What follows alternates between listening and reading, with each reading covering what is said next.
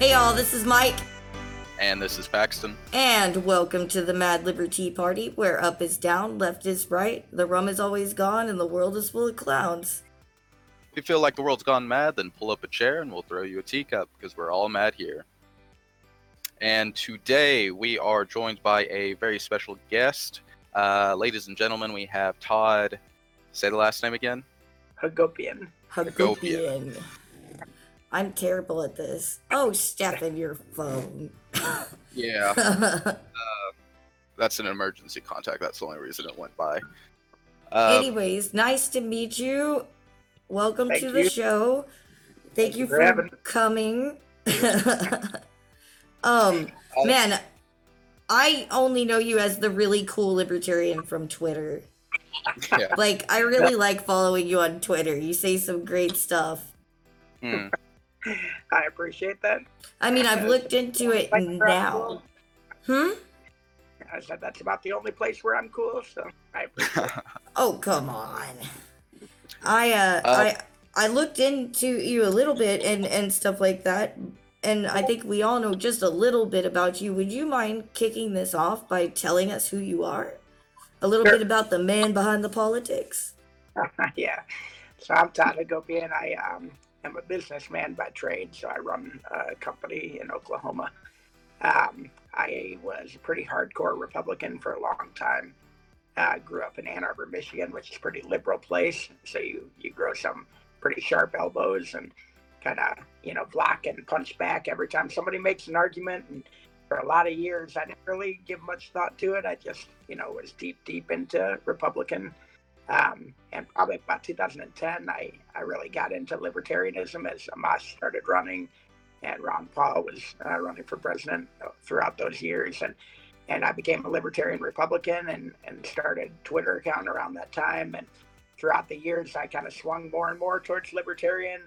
And by 2016, I flipped over, and that's who you have here today. But for the most part, that account was actually made because I wanted people to understand what libertarianism was.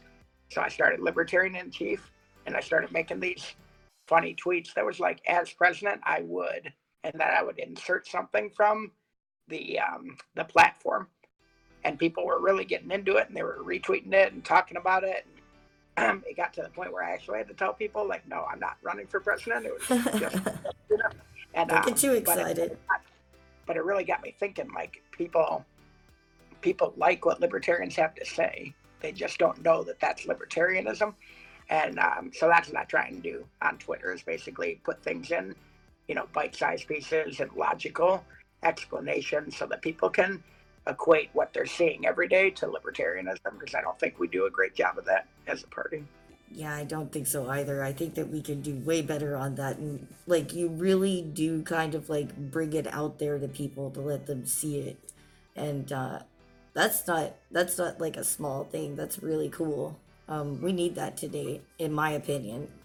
Not trying to blow hot air up your butt or anything. I appreciate it. I mean, it's really caught on. It's a lot of fun. And I think, it's funny because all the tweets that use math, people tend to really go after and they really like. And it's just so funny how few politicians talk about numbers today. So those are the ones I like the best, where you can just make actual statistical, analysis, and people are like, oh yeah, assault weapons only account for less than 2% of the murders. So why are we spending 98% of the time talking about them and, no time talking about everything else? Yep. Oh no. I think that I've seen you mention your family before and stuff. Is this a one-man fight? Are they on the Liberty train with you? It's kind of funny. So I have 4 boys. My wife is Colombian, actually, so she became a U.S. citizen a few years ago, after we were married for probably 4 or 5 years. And she is, because she comes from a different country, she doesn't have the same leanings as us, right? Republican versus Democrat. It's very different there. They have different parties and different things that the parties believe in. And so I always make fun of her. She's kind of all over the place. Sometimes she'll be super liberal. Sometimes she'll be super conservative, libertarian, communist. I mean, it goes all over the place. Well, that must be interesting.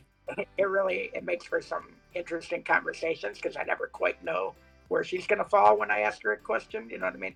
And I never know what the right answer is when she asks me one. So, but yeah, I mean, I think she always knows where I stand. So it's interesting to watch her kind of have that argument and get that thought process from me, and then see what argument she has. It's kind of fun. Yeah, I've kind of had to. Oh, jeez, Yeah, Stefan. I think we lost Stefan's vocals here. Y'all give us 1 second, and we'll be right back. So, we're having a lot of holiday time at the moment, and everybody's getting together. Do you have any particular bridges that you like to use with the rest of your family to start conversations, or do you just completely not do the political thing? No, I think everybody in my family knows that I like talking about politics. They also know I probably won't be the one to bring it up. Yeah. But they will if they really want to. They'll come at me. It's usually folks I agree with. They'll come up to me and we'll have kinds of discussions. But if we're sitting at a table and people are talking politics, I'm kind of that one that'll sit there quietly and then pop out a statistic, you know? Right, yeah. Just have people. You're that guy. I'll just kind of hang back and I'll make, I won't lead the conversation, but I just keep kind of getting liberty in there. And then, oh, yeah, that's the way to do it. It turns into me against somebody else at the very end. But I try not to, I'm so political that I try not to be the one that starts it. I let other people take me there if they want to. On that topic, since the holidays are coming up, do you have any advice for other libertarians out there about to face the dinner table? I mean, I think the best advice I can have is the best way to win an argument as a libertarian is to use facts, be logical, come up with ways to show that libertarian ideals are not as radical, as people think. It's not always, the two lesbians who own the marijuana farm and have, tactical nukes that are protecting it. That's not always. But that does sound nice. It is. It's a libertarian argument, but it's not the argument that is going to win at the dinner table. The argument that's going to win at the dinner table is, I'm fine restricting Second Amendment rights as long as you're cool with no due process. You know what I mean? Like, let's talk about which amendments get to, which people get which amendments, and then it's okay to be part of a different party. But if you actually believe in all the amendments, maybe libertarianism isn't a joke. Maybe you should look into this, because here's an example of where Republicans, restrict freedom of speech or due process, and here's an example where Democrats restrict the Second Amendment and the 10th Amendment. Right. Those kind of arguments I like to make, because then, and I also like to poke both sides in every statement. Right, yeah. Shows that you're not being ultra, partisan. It's just all joke, I like to do that too. So let's have a serious conversation about the issue and avoid the party. That's like one of my favorite things to do. My girlfriend, she's a Democrat, and so is her mother, like ran for office and all that stuff. And so I remember very early on in our dating life, she was like, oh man, I really hate that Donald Trump guy. And I was like, you know what? I really dislike him too. I also dislike Obama and Bush. And it just goes on. And then you can have that whole conversation on why you dislike all of them for their different reasons. Right. Yep. Mm-hmm. Exactly. That common ground is useful, but like showing that you're not biased. I love that. Do you ever get accused of both sidism though? Yeah. Well, and it's not really both sidism. I get accused of, well, you just hate government. And I say, yes. That's why I want it to be so small. That is not untrue. I haven't seen a good one yet, so why do we make it so big? Right. So I try to get that response, because then I can have that discussion. Sure. Well, you moving past the family and stuff like that a little bit, you gave us a little bit of an idea of why you became in politics and in libertarian politics, but how did you do that? Like, how did you start? That's a big question. Yeah, and it's an interesting one, because it's not the same story as a lot of people have. A lot of people had that one big moment, and it was like, And most people, have a name attached to that moment, like a Ron Paul or a Justin Amash. And I was not that guy. I started listening to Justin Amash, and I really liked him. And then he started talking about, drugs should be legal. And I was like, what? I really like this guy. I agree with him on 80% of the things. Well, why does he think drugs should be legal? But instead of just pushing back, I started to dig into it and understand his arguments, go after it. And then some other things came up, and, no foreign aid and this stuff. And it was kind of like, oh yeah, that makes sense. And as I started to go issue by issue, I really took a long time and really dove into every issue. And I changed real slow. I think it was probably, I can't remember. I wrote an article and it got published, but it was probably like 2013 where I flipped on gay marriage. It was probably, 2015 where I flipped hard on drugs. It was probably this year where it was like, okay, you know what? I can no longer believe what I'm saying about capital punishment. You know what I mean? So it's been issue by issue. And I feel like that's the only fair way to do it because of how hardcore Republican I was. Like, it wouldn't have been honest if I just moved everything to the platform. So I'm pretty happy with the way I did it. And frankly, I don't offer apologies to people who, dig up a 2-year-old tweet. Yeah, I changed my mind because I did a bunch of research. And now I can make a better libertarian argument than most libertarian issue. My research. Well, did you just like go get a form and start filling things out and just do it, or like did somebody suggest you get active? Yeah. Like actually take it to the street? Or yeah, no, it was I guess how I got active is right when I switched over. I had a decent number of followers at that point, and there were a lot of them that didn't like Trump. And so when I flipped over, a lot of them were kind of asking me what I thought, and I got into Austin Peterson and started. I wrote a big endorsement for him and did a little bit of fundraising for him, and really got into the party and just understood that there were a lot of folks out there that run a lot of positions that are really good libertarians, and I started making contact with them. And the thing I like about this party is you can reach out to pretty names and they reach out right back. So Austin Peterson, Sharp, and Adam Kokesh, and and I got to talk to these guys, and they weren't all my cup of tea. I wasn't all their cup of tea. Even back in 2016, I still had some evolving to do. But that got me in where I was like, wow, I have access to these people. I can talk to these guys and message back and forth and text, and that kind of got me in. And then I guess as I started doing podcasts, talking to me, and it was like, you know what, I need to do something for this party because I haven't been. And that's where the LNC Dare, announcement came. At one point, somebody said, we need a businessman in this party, and I went and looked at the financials, and I said, yeah, this is a disaster. 2016, we had our best fundraising year ever. Broke. This is the equivalent of somebody who's going paycheck, waiting for that next lab. Hold on one second. You're cutting out a sorry. little bit. Could you? It only just started. So like, could you go back like 2 sentences maybe? I'm so sorry. That's fine. I apologize. So what I was saying is, we went from having 2016, one of the biggest fundraising years ever, and the biggest vote getting years ever, to 2018 being broke. And it's the equivalent of somebody having, to go paycheck to paycheck and waiting for their next, $100 lottery. Mm-hmm. And I said, this can't be the way that we're going to build this party to the point where we're going to start electing people. And that's really what got me that next level of involvement.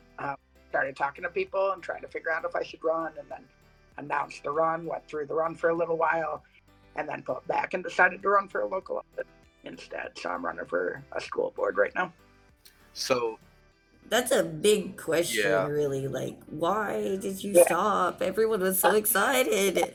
We were so excited. Well, we could see you had a lot of support in that aspect. Yeah, and it's funny because the support was really coming from the little L libertarians, and I love little L libertarians. Probably to eventually be one here. I'm trending that way, and I think there's all these great people who aren't part of the party yet, who would be if they believed that the party was doing the right thing and was going in the right direction and headed at the right trajectory. And those were the people that were getting excited. But in order to get elected, you have to have the delegate support. And the delegates are very big L. Okay, they are activists, hardcore activists. And if you haven't been spending 20 hours a week, working for your local party, then they're not interested. They think you're fake. You're a CIA agent. Right. It's kind of ridiculous. But the real reason is, at the end of the day, I had a Q&A with New York, and they were hammering me, and that's fine getting hammered. And but the question kept coming up: why have you not been active for the last 3 years? You've been a libertarian for 3 years. Why have you done it?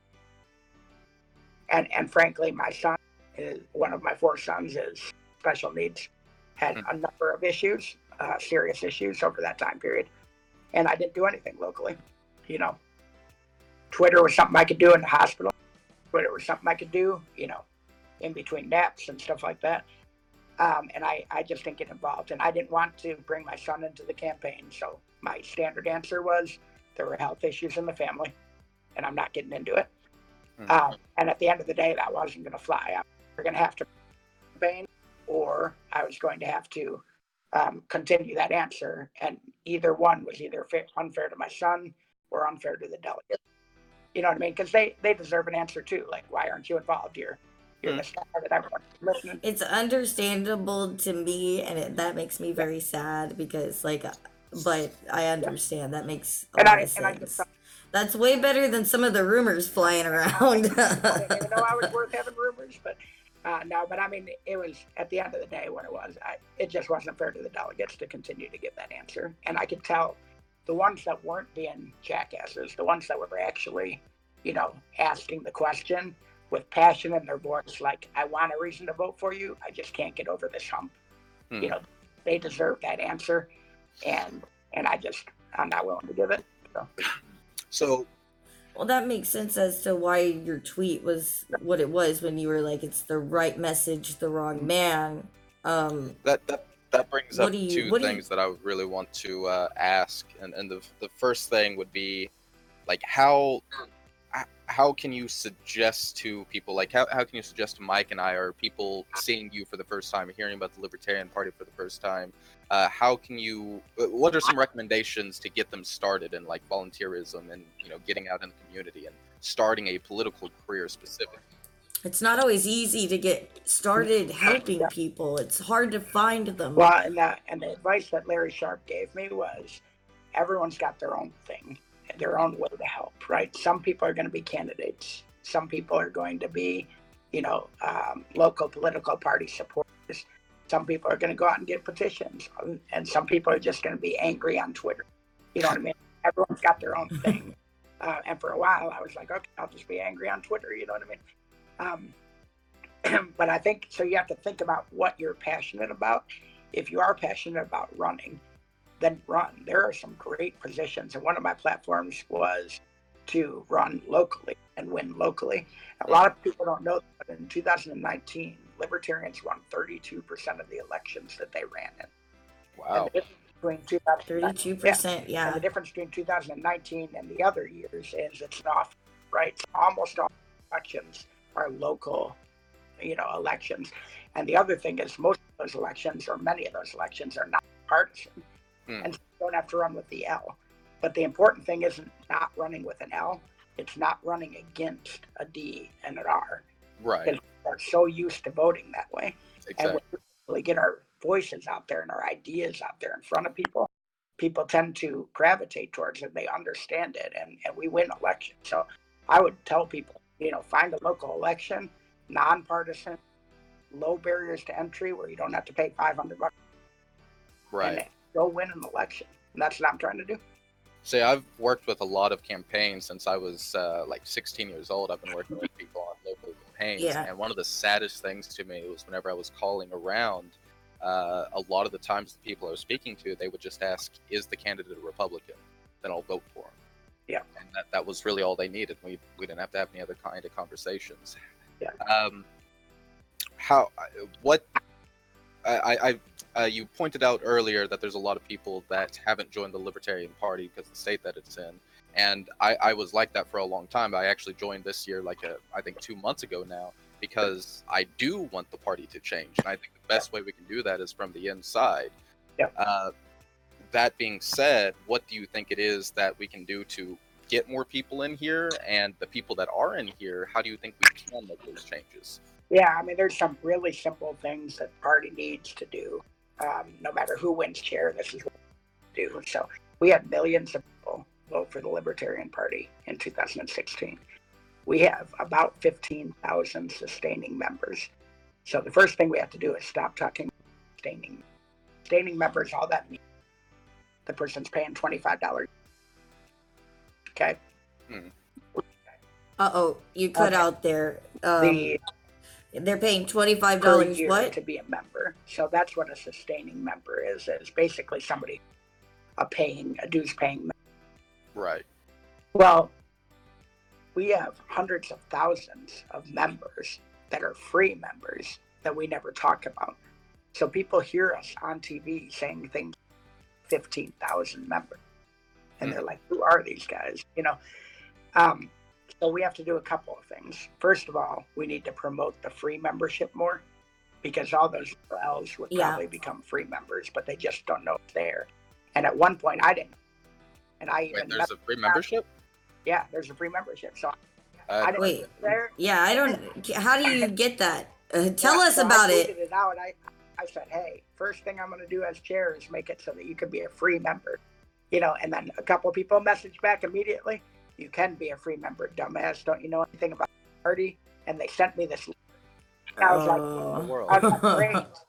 This link is awesome. I've never seen it before. So We've got terrible media. So I put the link into Twitter, because, you can see how many times something's been posted.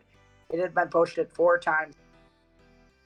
So nobody's using this link. And then I said, show me the path to get to this link on the website. Did not exist. It's just a link that they have. Their friend wants to for free. You know what I mean? Nobody uses it. And it was embarrassing. It's like, okay, so first of all, we have to have free members, right? You can join the Republicans and the Democrats free. There's no reason that a party like ours, who believes in freedom and liberty, should cost money. It shouldn't cost money, yeah. Second of all, if you join a party in Michigan, you should automatically be registered as national libertarian. You know what I mean? That should just be automatic. Caucus, automatic. Right.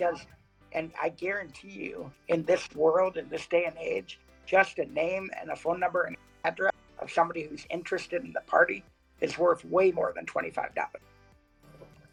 Yeah, I was about to say, that's gold right there. And we're not about going after names and phone numbers and harassing people, but just know where, it cut you out again. Hold on, y'all. There we go. We're live again. Sorry. So I mean, yeah, we don't want to use that information and harass people. But the whole point is information is power. When we run these local elections, it would be fantastic to know every libertarian in that district, and we can get that data. Like when I'm running now for school board, I was able to get that data. But that was purely through who voted. And a lot of libertarians don't vote, especially in big elections or in elections that don't feature a libertarian. And little L libertarians don't vote, often at all. And that would be great to be able to know where they are inside your district. Yeah. So that's something that's huge for me, is we've got to get people more involved in local elections. The media has blown, and the general populace has blown the presidential election out of proportion. We need to know, most of us don't know who our district representatives are. We don't know who's on the school board. Those are things that we need to know. We need to start getting people localized again. Yeah. That's where libertarians really shine, I think. Like the libertarians that I know, there's keyboard warriors, sure, but at least they're warriors. Right. They're actively trying to get the libertarian ideas out there. And the other libertarians are like warriors on the street. They're extreme volunteerists. They're very rarely soft-core libertarians that aren't trying to do things. If there was a way to bring those two groups together, I don't know if we'd be stoppable. Well, I mean, and it's so great to see people when they do run for a local election. Part of problem with our party is when we find a good libertarian, everybody wants them to run for a big position. Right. So, oh, you should run for Congress. You should run for Senate and get 2% of the vote. And if you do happen to win, you have to quit your job. You know what I mean? And that's not how you get people that are successful to run for office. Like right this second, I couldn't run for Congress. I'm not in a situation in my life where I could. Right. It's like Buttigieg running for president. Yeah, you know, it's like he may be a great politician, but it's probably not the right role, you know, for him. And I think if you were to talk to the strong businessman, the strong lawyer in your community who happens to be a libertarian, and say, hey, do you have 8 hours a week to spend on the school board? You know, yeah, I do. Well, you've got a good name. Why don't you go run and see what you can do in a race where you only need 160 votes to win, so it'll probably only cost you $500. You know, that's a whole other thing. Is even if you yourself don't want to run, I'm sure everybody knows somebody that is capable of running. Exactly. And so, like, for example, the Oklahoma gubernatorial candidate, Chris Powell, got a couple percent in the Oklahoma governor's election in 2018. The next year, he decided to run for city council in Bethany, Oklahoma. He literally went up against two other people in a nonpartisan race, got 60% of the vote. Nice. With two competitors. You know what I mean? And he ran the exact same kind of campaign, a lot less money, put people on the streets to go talk. I made 110 phone calls for him. You know, people were calling, people were knocking on doors, and it only took 160 votes to win. I mean, I think he spent, you know, in total, even with donations, I think he spent less than $1,000 and got 60% of a local vote. It's the same exact person who got 2% in a governor race that costs thousands of dollars and hundreds of hours of effort, you know. I think that's definitely where we need to start aiming, is the local elections, because I think one that proves the libertarian message that you know, if we fix the local elections, we can fix a lot of our problems. Like it never really made sense to me why people want to push, like libertarians want to push for a libertarian president. Right. Like local autonomy is basically what we're arguing for all the time, that we shouldn't have a strong federal government, but you want a libertarian candidate going in there and then doing all these executive actions to cancel other executive actions, basically. Right. Which I get, but it's just fucking run for the school board. Right. I mean, at the end of the day, we know a couple of things for sure. We're never going to have a libertarian president before we have 20 House seats. Right. We're never going to have 20 House seats before we have one House seat, you know, and we're never going to get our first House seat until we start winning local elections in mass. So I think it's good that we run for president still, though. Like, it gives the message. Yeah, I mean, that's the only good out of it that I'm really seeing at the moment. And we've had that discussion. I've had that debate with people, and I'm not arguing that we shouldn't run. I'm just arguing from an 80-20 perspective. You get 80% of your effect out of 20% of your causes, right? That's the 80-20 rule. And where we get the biggest bang for our buck, unless we have the perfect presidential candidate, is at the local level. Because if you get people to start voting locally libertarian, you'll get them to get the presidential votes. And I think that we waste too much time in these swing states where we might only get 2 or 3% of the vote. We got 9 and 10% of the votes out in the Montanas and the Arizonas of the world, New Mexicos of the world. You know, there's areas of the country where we could focus on and actually get 15% of the presidential vote and lift up all the local offices in that state at the same time, instead of trying to spend in 50 states. Before we start diving in more on the school board aspect of things, I just have one more question for you. Sure. Is there any particular topic that is like you're super passionate about, like climate change, anything about homelessness, something like that? The one that's been buzzing for me for the last 12 months or so, that I am starting to get more and more passionate about, is criminal justice reform. And for a couple of reasons. The first reason is because I think it's a better way to talk about drug decriminalization or legalization.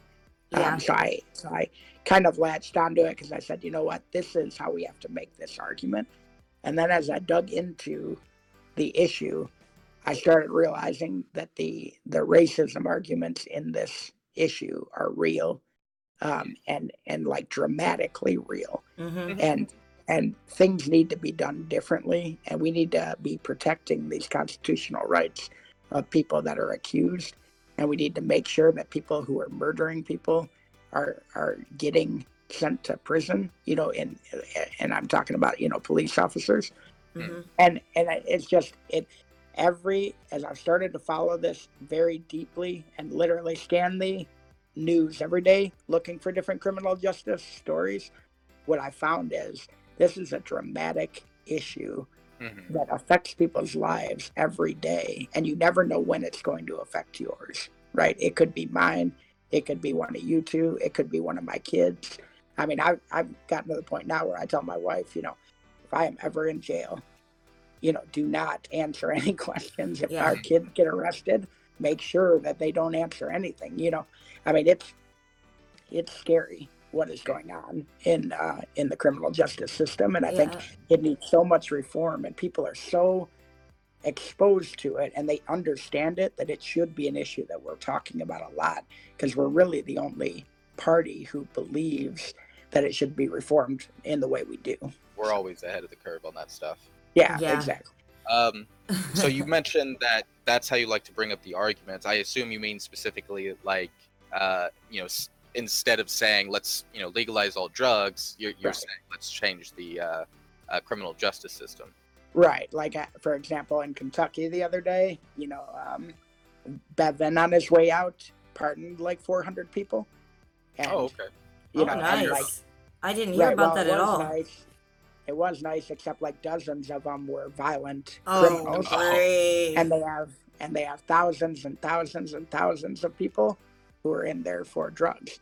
And so he could have pardoned 8,500, nonviolent drug offenders, but instead he pardoned people who are in prison for cutting off heads and murdering their wives, and all this stuff. Hear about it.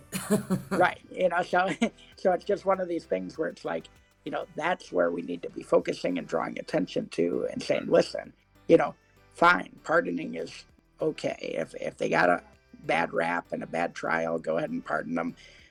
But couldn't you have pardoned, the 8,000 people that are sitting there on a nonviolent drug offense, who have family waiting for them to come back and get a job, so that they can go to school and become actual contributing members to society? The libertarian arguments and information that libertarians provide to people about the criminal justice system is probably, in my opinion, one of the strongest arguments we have. We've talked to literal Nazis, literal communists, and we actively change people's minds, informing them about the criminal justice system and how by taking that route. Have you ever heard of the CIA Contra issue? From the 80s, or is this a new one? The old one. I think it was. Yeah. Okay. Yeah, where the CIA was buying drugs, selling drugs, and yeah. It's one of my favorite stories, but a lot of people don't know about it. Right. And I'm like, no, this isn't a conspiracy theory. I'm pulling this out of the Congress library right now. Go do it. Go look. Yeah, I think I made a tweet the other day, and I think I did, where it listed like 15, basically mass murders, every one of which was committed by the U.S. government. And it's like that's a quick list. So if you guys want to eliminate, assault rifles, that'd be great. Let's also eliminate the government, because they've killed far more people, than the assault rifles. So I just found out the other day that we dropped chemical bombs on rioters. Where was that?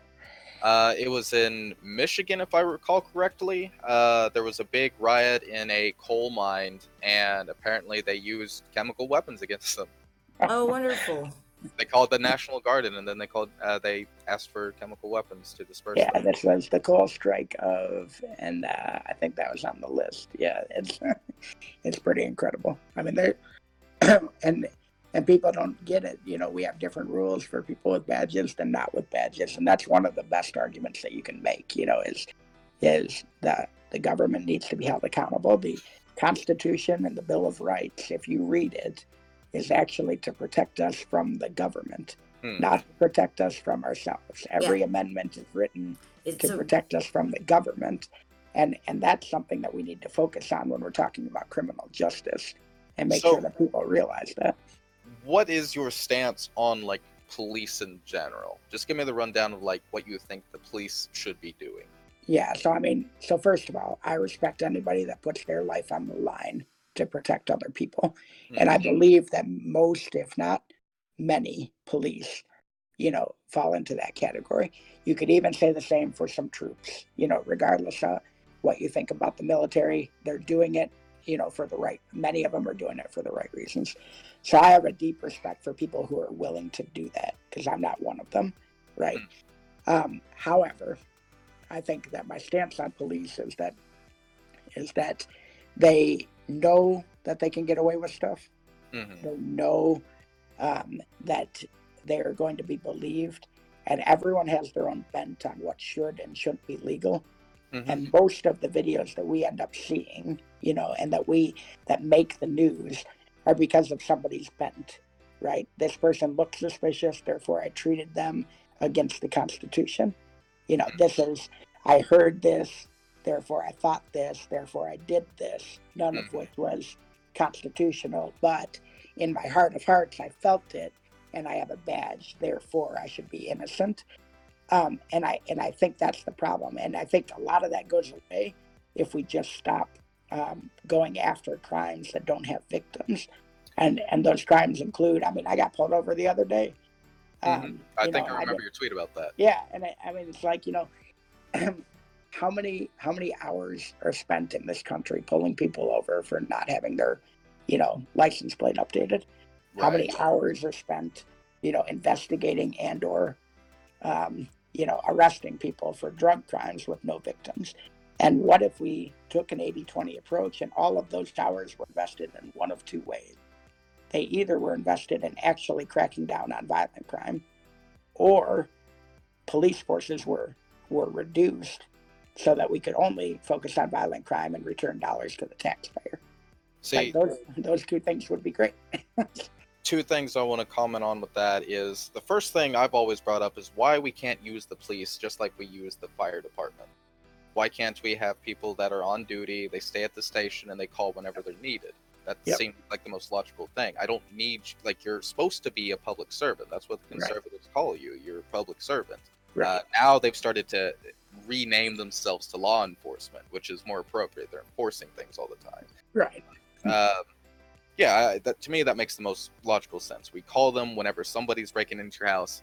The cop that would have been pulling someone over for a nonviolent crime now is already at the police station. That's going to mean quicker reaction times for violent crimes, and you don't have the 10 to 12 minute waiting times that you do in some areas. Right. The second thing is it's scary. It's really scary. I had to have a conversation with my girlfriend the other day about this. We have constitutional carry in Oklahoma. You know that. Yes. Great thing. And so I carry, and I had to explain to my girlfriend, hey, I have a gun in the vehicle. If I whenever the officer comes to my car and I inform him of this weapon here, that instantly makes me a target. It escalates it. Not because I'm saying anything wrong, but he knows I have a deadly weapon in the car. So if I make the wrong move, I'm liable to get shot. We've seen that. This isn't paranoia. This is stuff that's actually happened. And there seems to be a very big disconnect, and I don't know. To me, it's outrageous that the police just don't see that disconnect, or they don't care about that disconnect that people are seeing, that there's an actual fear now with people involved with law enforcement. And it's crazy because it's always been there, right? I have never almost been arrested or been arrested where I wasn't scared of the police in that moment. You know what I mean? That is a natural feeling. And so it's always been there, but nowadays it's even, the militarized police forces where they come with SWAT teams. And even when you get pulled over, there's 3 or 4 cops that show up. And every one of them's got their hand on the gun when they come up to the car. Do I blame them for that? No, but they have to realize what that does to the situation. Right. It escalates the situation. If we take the badge away, we take the badge away and have that same situation where just a civilian is walking up to your car with their hand on your gun, it's. I mean, you guys got to really think about that.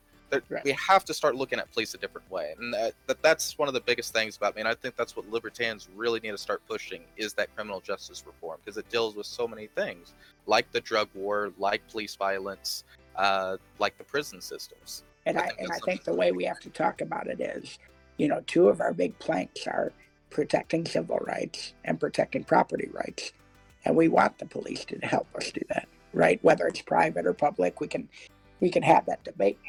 But we want those things protected.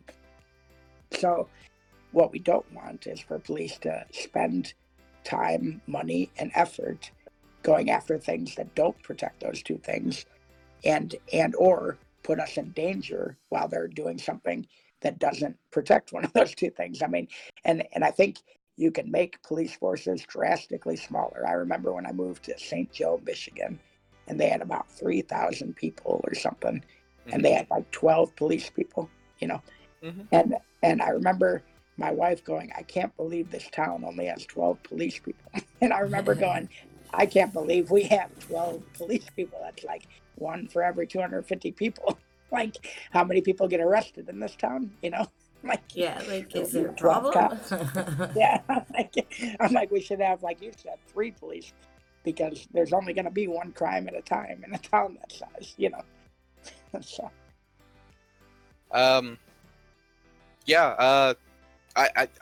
We kind of went into a tirade about police, because that's not really, we both get really passionate about that. But Mike, we actually had a conversation with a young person this several of them about schools and things of that nature, and kind of as a segue. Have you ever heard of, what do they call this? The prison school pipeline? I asked if people wanted to ask you any questions, since you were talking about school board stuff and running for it and everything. And we have some students that are, like, they watch the show and everything. And one of them brought up, they were asking if you believed in the student to prison pipeline, and if so, how do you feel about it? And if you have any advice on what we could do to try and stop it. Have you heard of that term before? And correct me if I'm wrong, how I understand that term to mean is that there are certain areas or certain demographics that tend to feed into the prison system as soon as they turn 18, and essentially basically fund the prison system and keep them going. Is that essentially how you're using that term? Technically, yes. They seem to have a focus on, like, how our education system seems to feed into that. It's they have their perspective of it is that schools are almost preparing people to be in a prison system, or being enforced by the police, essentially, where it's very authoritarian within the schools. Where people are getting very strictly punished. Like Mike was talking about how there was a student thrown in a room the other day, a very small room, and they were locked in there for disciplinary reasons, like an isolation cell. That's actually a mixture of what the other person brought up. They were talking about, so we could ask about that, but that was more about, like, discipline in schools. What they were talking about was that the lack of that they feel like, the schools are not actually educating them. They're just basically pumping them out into this endless supply of hopelessness that leads people into prison, like you said. Right. Yeah, and I think basically what I'm looking at from a school board perspective, and it touches on this, is we need to do a few things inside of the schools. In my opinion, and this is all schools, not just the one I'm running for. I think we have to put an environment in place where we keep the kids safe. Okay, from an actual safety standpoint, we know what the risks are. We should have either tools in place or guards in place to keep kids safe, not to discipline them. The second thing I think we need to do is prepare them for real life, and that's probably touching on what you're talking about here. So, for example, when I was a junior and a senior, I had the equivalent of a grad assistant, job where I helped out a teacher who was teaching science for an hour. I got 3 credits for going and working at an ice cream store, after school. I think I was in school for 2.5 hours a day my junior and senior year. You know what I mean? And I had so much work experience by the time I graduated that I quit school and went and was assistant manager in a bank, when I was 19. And I ended up, and I ended up going back to school and doing what I do now. But the point is I hire people now that are 26 that have gone straight from high school to college to master's, and their longest job is a summer internship. Right. And that is ridiculous to me. And I mean, they're demanding high salary now that, even at the low ends, they want $15 minimum wages. And I'm like, you have never worked. You have never worked. Like this job is going to be 60 hours a week. How are you going to handle this? The prison system and the education system are like the two things I'm most passionate about, because I'm only 24, so like it wasn't that long ago that I graduated. And I still remember, like, I became a libertarian in high school, so I remember thinking about all these things back then and being so mad about the system. So first of all, I would really like it if you could explain to us what a school, like what the school board does, because I don't think a lot of people know what it does. Why it's. Yeah, I would say the majority of it is budget planning. Okay. So like even so for example, the LP chair is in charge of a $2 million budget. That's all the party has. Well, this little school board in Bixby, Oklahoma has over an $80 million budget. Wow. Okay, so I mean, school boards have lots of money because they're getting all this property taxes, they're getting state funding, they're getting federal funding, and when you have that much money, and you have that few students, you'll read the minutes of the school board, and it'll be like, they asked for a new bus, approved. They asked for a new, stadium sign, approved, and it's just approved.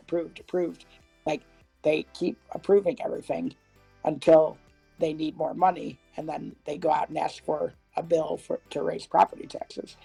And so essentially what the school board does is decides how the money is spent.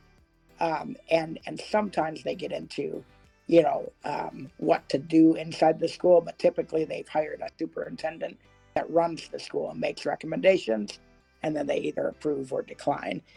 And so, in my opinion, it's an extraordinarily important position that libertarians can take, because we're all about spending dollars appropriately. It doesn't have to be zero, you know what I mean? But before we ask for $10 million more, how about we make sure that 15 out of the 80 that are spent poorly get spent correctly? Go ahead. No, I was just going to say, I got 3 quick points on that, where Mike and I both consider ourselves anarchists. So we run with the libertarians because we have a lot that are common, and we think it's the most realistic thing, and we think it's a stepping stone to anarchy eventually. But that's a whole nother spill. The thing that we love to hear is that libertarians want zero taxes and zero budget and none of that. So I think that's very important what you said, that libertarians like responsible spending.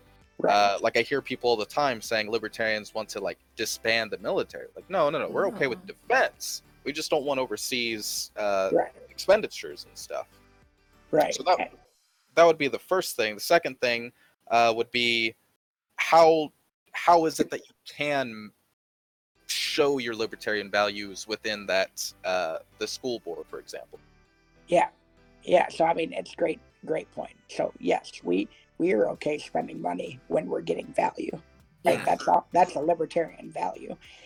So whether we pay taxes to the military or whether we're farming out to private military, You know what I mean? You're going to have to pay for defense in some way, shape, or form, and we're fine with that.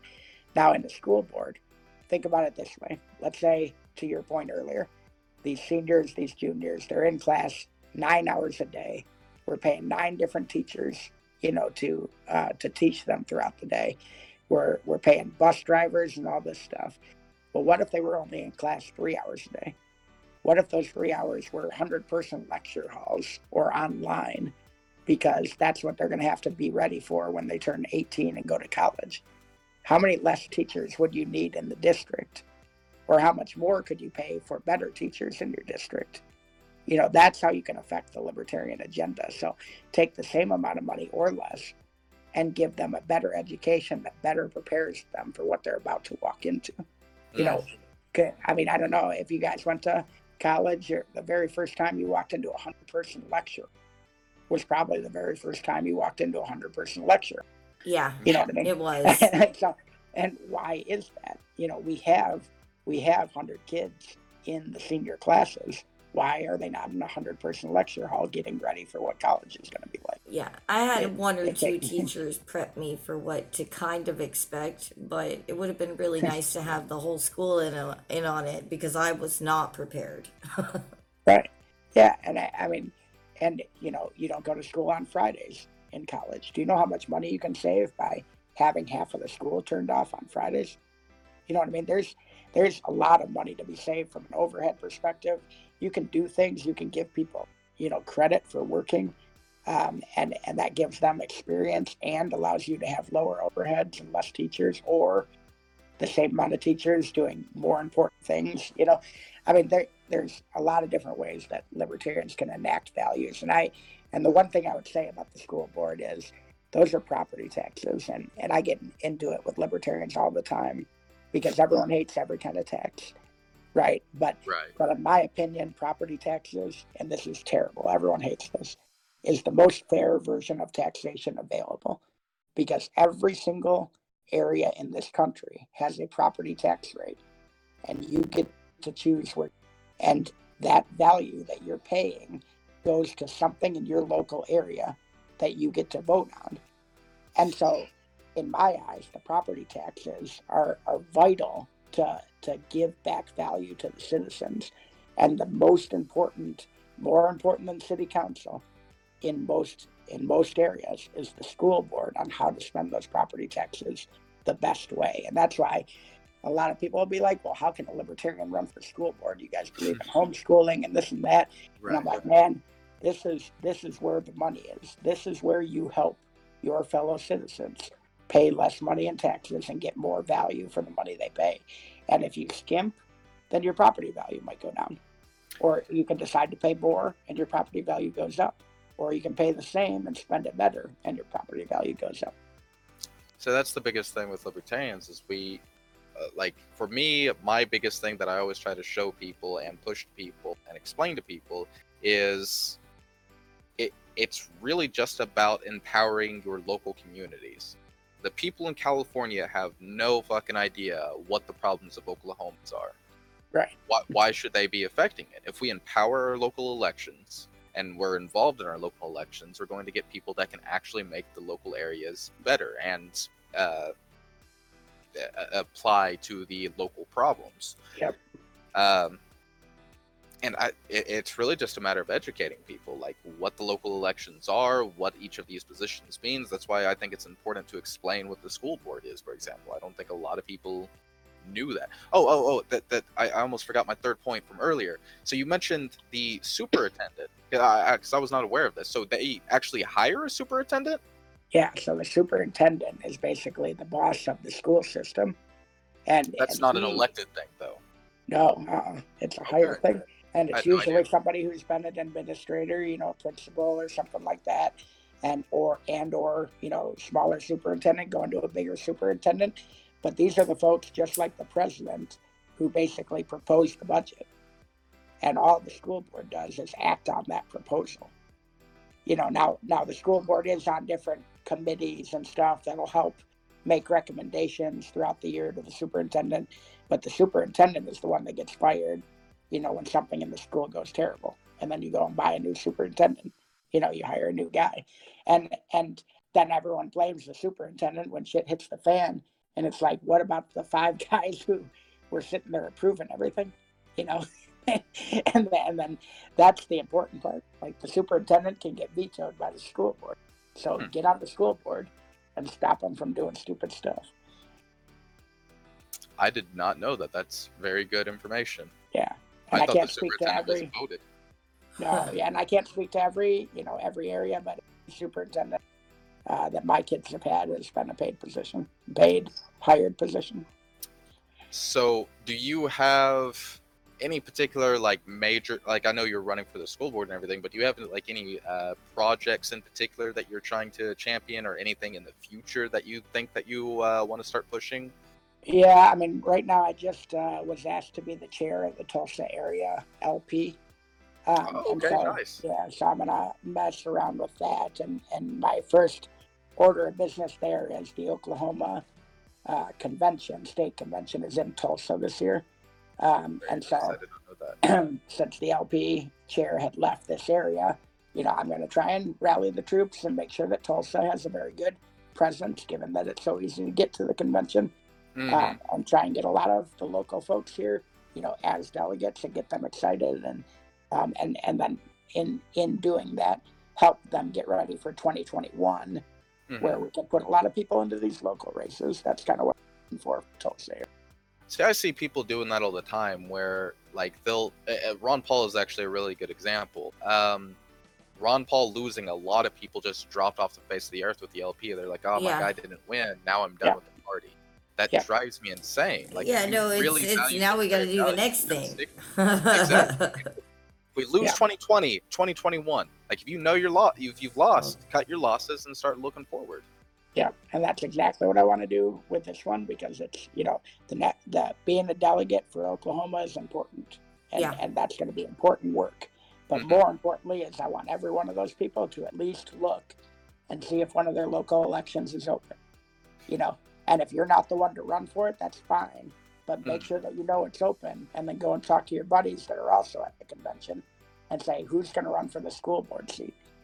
Who can we put in there that can run and go after it? And 2021, when no one cares and 160 votes can win a seat, why not go after some of these things? Yeah. Well, if you ever need any help with that, I'm actually in Oklahoma myself, so if you ever need assistance with that, feel free to give us a ring, and we'll rally the troops that I know in Oklahoma. I live in Oklahoma City, so it's a little bit away, but we can still rally the troops, make phone calls, and all that stuff for you. Is there any way that anybody else that likes the cut of your jib might be able to give you any help right now, or? Yeah, I mean, I try not to ask for too many donations in this race, just because it's going to be so short, and I've got enough money I can put into it. You know what I mean? So I prefer that people just spend their time and money trying to put people into local elections in their area. Frankly, that's more important to me. Is that places outside of just Bixby, right? Like you could give me $100 and that'd be great, and I might win, but you're never going to get any value out of it because it's Bixby, Oklahoma. I'd rather have you give $100 to somebody next door that can go in and help your kids or future kids. Yep. So I personally, I guess that's what I would say. If you really feel like giving me money, reach out. But otherwise, I'd rather have you spend it locally, because that's so. Well, why don't we start a pledge for that, Mike? What Todd wants for Christmas is $20 donated to your local election. Yeah, I like that. Yeah, that sounds like a good one. And donate it to somebody who needs less than 200 to win. Because if you think about it, we always try and give $25 to the presidential candidate, and that buys you nothing, right? 18 of that dollars just went to an ad. Yep. Right. So take $25 and give it to somebody who needs less than 200 votes to win their election, and it'll actually do good. That's a good one. Did you have any particular questions you wanted to bring up, Mike, or did you just want to do the lightning round? Or? Well, there's the one question that I think that has become a habit that we ask of people, and it's kind of, maybe campy a little bit, but Todd, what do you think about the Boogaloo? Do you think it's something that might happen, and what are your opinions on all of that? We can share Well, bunkers. Yeah, y'all it's are funny local. because I had started making a couple of tweets about it recently. I just spent the last 2 days actually in Virginia in a Second There you Amendment go. sanctuary county. That was fun, so I got to ask some people about that. I mean, here's the deal. I honest to God hope it never happens. Right? Agreed. Right. Agreed. But the way things are going, especially in Virginia, to be honest, I mean, it's serious down here. People are not happy with what the government's doing, and they have had guns for a long time. They've got a lot of them, and the government needs to realize that people are not going to give them up. Yeah. And they shouldn't, because they have a constitutional right to have them. And I think that when government oversteps beyond the civil right that people are accustomed to and deserve, that is when government gets itself into trouble. And if it's gonna happen, I hope it happens in one random state, rather than us having to fight the military or something like that. Yeah. Yeah. But I think it's unfortunate. I think even some of the red flag issues happen, just the passion behind some of these issues, and I hope the government's taking note.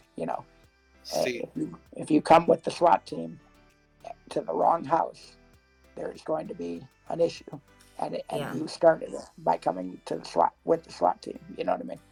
That whole I know that what actually happened with Whiskey Warrior is kind of confounding and confusing, Right. But like I thought that one of the best takeaway was the fact that people are willing to help each other. They're that passionate about it that they got out there and got arrested for that. that was a very dangerous I situation. was absolutely terrified about what was going to happen. I'm like, oh my God, is it going to happen tonight? But the that thing was like is tinder that and gasoline. the big people were ready to takeaway blow. is that one, people aren't prepared to keep communications going when things get hairy, and two, people are willing to get out there and help each other as fellow citizens. And I thought that was good. Takeaway, yeah, I watched it all night long and tweeted about it quite a bit. And my big takeaway was the very first thing the government did when they realized stuff started getting bad was lie. They started to say that the standoff was over. They started to, just flat out lie, and people on the ground like, no, that's not true. Then they cut internet. So they cut internet to people all on the the ground. They cut everything. areas.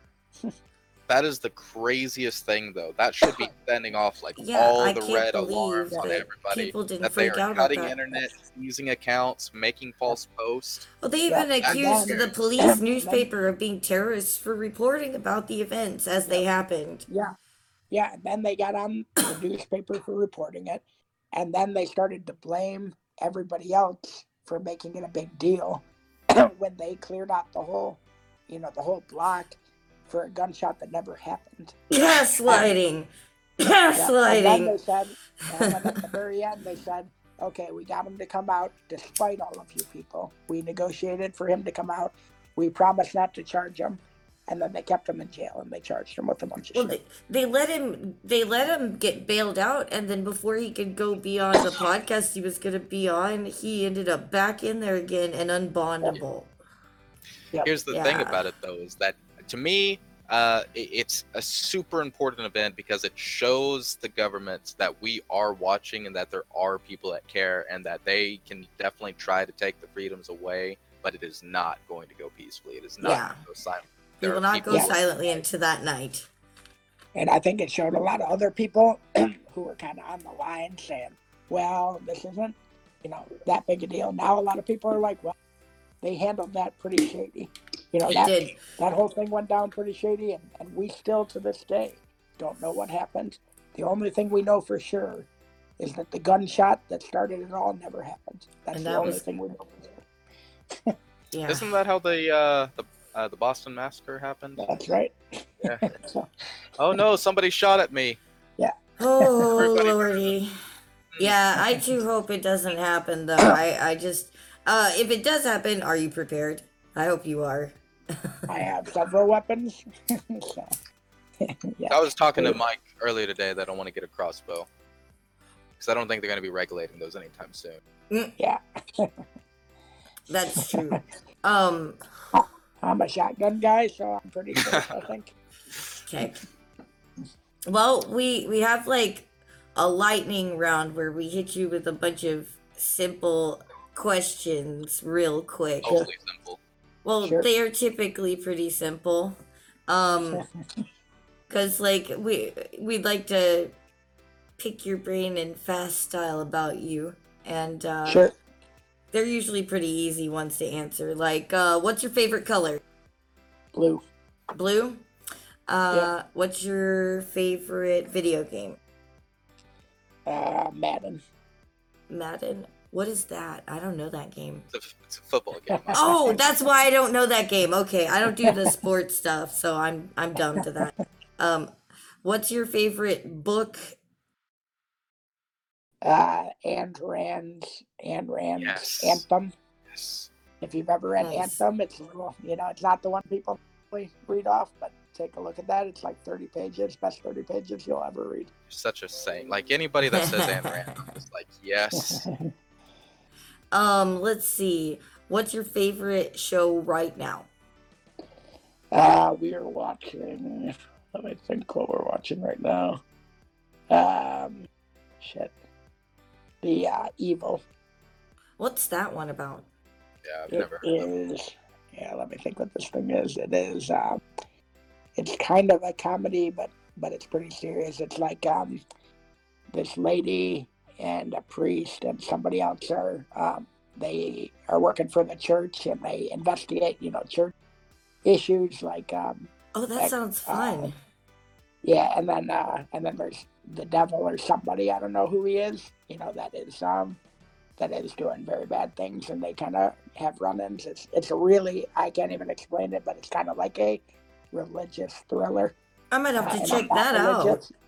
Yeah, I'm not religious, but it's a good one. My wife got me onto it, and we're watching that a lot. Wow. Have you ever played D&D? Yeah, that's the good one. What was that? Have you ever played D&D? No. Oh man, I'm trying to get a politician Have you? so we can all just scream about taxation. Let's see. What's your favorite sweet and/or snack? I do not eat sweets or snacks. Oh. Yeah, but Are you like real health conscious? I'm about 70 pounds overweight. I don't drink or eat sweets. I just eat a lot of food. Okay. I would prefer to invest my calories and. Oh, That's that fair, sounds good. When you're really stressed out, how do you get unstressed? Yeah, so I do mindfulness. I'm not sure if you're familiar with that. I am. Yeah, so so basically meditation and mindfulness, but mindfulness is something I've gotten into recently. Bunch of hippies. Me too. He calls me a hippie, but it's helpful if you ask me. Let's see. What's your favorite, like, recreational activity? Yeah, I love playing poker. I don't get to do it very often. I don't know if that's recreational if you're talking about sports. I think that's recreational. It's just, Yeah. you know, you're not especially strip working. poker. Yeah, I don't get to do it very often, but it's a lot of You're a politician, so it's important. Dog or cat? fun. I have two of each. Oh. I'm definitely a dog person. You bribed me to get the two cats. I said you can have if I can run for LP chair, and she said okay. I almost forgot. What? Do you have a cute story about like how you got into your relationship? Oh yeah, that's the good one. Yeah, not a cute story, but she was a friend who was Colombian, but living in Michigan. And so I met her in Chicago, and then she went back home. And I was too poor to travel. So we kind of did this long distance thing for a long time. And I actually broke up with her because I never thought that I was going to be able to afford to, visit her and do this stuff. Mm-hmm. And after I got my MBA and had money, had the right job and whatnot, we kind of started talking again, and it took me a long time to kind of get her over me breaking up with her. But we getting back together, and it was pretty fast. It was probably 6 months of dating, and then probably a year of engagement, maybe married. So, and 4 kids later. Well, hey, Wow. that's an enduring That's an story, interesting though, story. because like Yeah. you hear about people just at the that we've got the distance, and then it ends there. That it doesn't go any Yeah. further. So like that's actually kind of like a cool story, if you ask me. Yeah, I mean, it was. We always joke around about it because it took me a lot of doing to get her back, to get her back after I let her go. So. Any final questions, Mike? I think that's about it for me, man. Do you have any plugs that you would like to tell us about, Todd? Yeah, No, anything I'm cool? good. You know where to find Oh. me, just at Twitter or at Todd Hagopian on Twitter. I did forget to ask one question that we were going to ask Yep. at the end there. We were going to ask you if you have any like preferred activism or causes or anything out there that you like support or anything like that, and if you wanted to like pick your favorite one and tell us about it real quick before we, because usually we pick another YouTuber at our shows and talk about them or something, but I thought that maybe like here we could talk about like maybe something that you support that you think other people should look into. Yeah, I mean, the only thing that I would say probably is my very first dog, you know, we got from a breeder. And then after that, I learned a lot about breeding versus rescue, and rescue animals is something we've gotten fairly passionate about. And our last 4 animals have been rescue. Just say, you know, before you buy from, you know, do your research and understand what rescue is all about and how you could be saving lives and potentially stopping kind of harm practices in some of the other areas. So it's not something I give it to anytime anybody asks me about animals, and I make sure that story gets out there, and it's the only one that we go to kill shelters now. So we've taken it even the next level, you know, and we go to the shelters where you're for sure saving somebody, and that's what we've tried to focus on. So. Oh, that's good, man. Thank you, man. And hey, thank you for like reaching back and coming on our show and stuff like that. I mean, we're not giant, so I was like very excited when you were like, "Yeah, I'll come talk to you." I was like, "Yes!"